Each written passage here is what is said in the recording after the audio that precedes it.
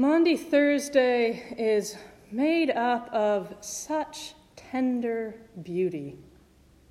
Each year we come together and in various forms we share a meal filled with love and fellowship.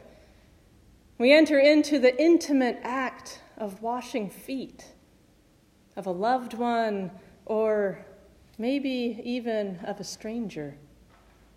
We carefully strip away all the ornament from our sanctuary, washing the altar clean, preparing for what will come tomorrow. It is a night of fellowship and feasting, of communion and intimacy. It certainly was for Jesus and his friends in ways I suspect most of those friends could not have anticipated. They knew his end was drawing near. At least they had heard him say so. They understood this at least enough to urge him not to go back to Jerusalem, to stay hidden away in the countryside where he was safe. Instead, they are now in the heart of the city, in that upper room of a friend's house. The oil lamps are lit, dimly flickering shadows across the walls as they recline, seated on the floor and gathered around a low table. Jesus breaks bread with them, dipping it in olive oil, sharing this simple meal even as his death looms. He tenderly serves them, insisting on caring for them, washing their feet. It is an act of such humble service, then, and yes, still now, enough so that we are often uncomfortable with it, and enough so that then the disciples were jarred, resistant to the vulnerability of accepting such care. That is what this night is: intimate communion, humble service, tender connection.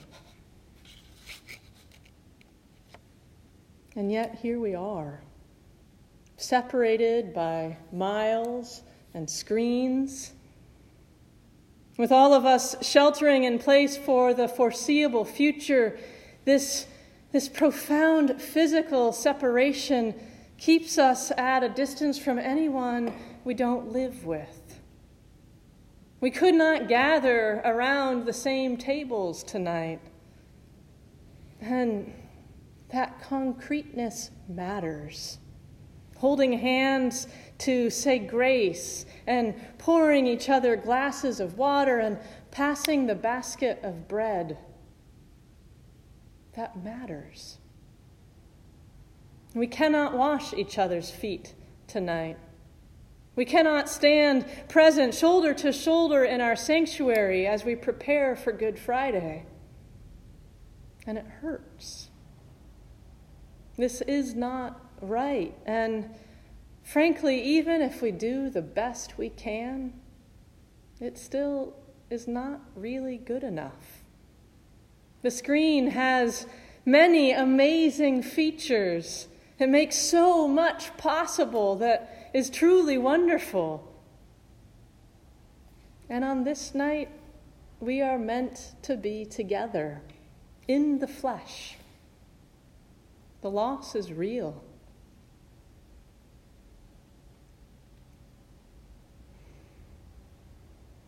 Through all of this, the words of Simone Weil have been lingering with me. She seemed to speak straight into this time. Simone Weil, she was a French philosopher. She had this absolutely brilliant, unstoppable mind. She was a mystic. She understood that there is much we can experience and yet not quite explain. Born in 1909, she she lived almost entirely in tumultuous times. She sought to learn all that she could about ethics, and she worked to live them out in her body. She insisted on joining common laborers in their exhausting work. She refused special medical treatment for her ailments that was not available to all. She saw the inequality that was a scourge on her society, so then as it is now. And she gave herself to studying this injustice and actively living in opposition to it. It was largely because of this ethic that she died in 1945 when she was 34. The words of Simone Weil that have been following me through Lent, they were published after her death. They were written carefully and beautifully by hand in a notebook. She had entrusted it to a friend, knowing that her future was uncertain. On those pages, she wrote that absolutely unmixed attention is prayer. Our attention, and more specifically, the act of giving our full attention. This, she wrote, is the very nature of prayer. There is nothing more we can give than that. Not when the world is at war, as it was for her. Not when the world is sheltering from a pandemic, either. It is so good and so holy to be able to offer the prayer of our full attention in person. I long for a time when we can do that again. I suspect we all do. And the gift is still here, ready for us to pick it up and offer it. Be it through a crackling phone call that echoes our distance, or a tattered letter still soggy from all those days of rain, or even a pixelated screen betraying an overloaded internet connection. Be it even in the quiet of our hearts, attention is attention. And attention is prayer.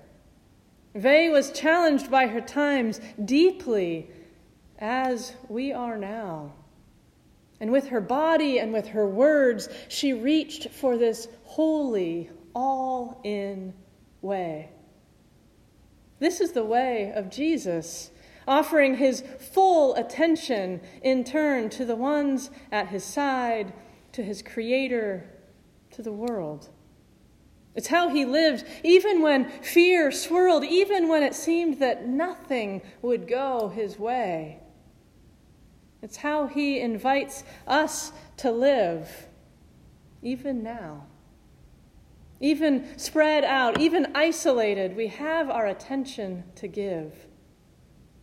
This can be, admittedly, incredibly challenging right now, as so much jockeys for our attention. There's no question that many of us are really distracted right now, and with reason. It's okay if it's hard. Even as the danger of this virus and all the attendant and very real worries rise about us, still we can reach to offer our attention. When we do, even if it comes in fits and starts, even if our children interrupt us many, many times, God will meet us there. This presence we might have otherwise missed entirely. So no, we didn't gather around tables tonight, but some of us gathered with family, some of us gathered on Zoom. We can give our attention to the meals that nourish us and to those with whom we still break bread, even from afar. And in a little while, we will do our best to offer the tender care that Jesus extended to his reluctant friends. Maybe you will take the feet of a family member in your hands there in your living room and wash them again this year. We, here at church, 6 feet apart, we will sit and wash our own weary feet, trusting that our own bodies need the prayer of our attention also. And finally, if we pause to really consider it, even the very fact that we are apart right now is evidence of our collective care for one another's bodies.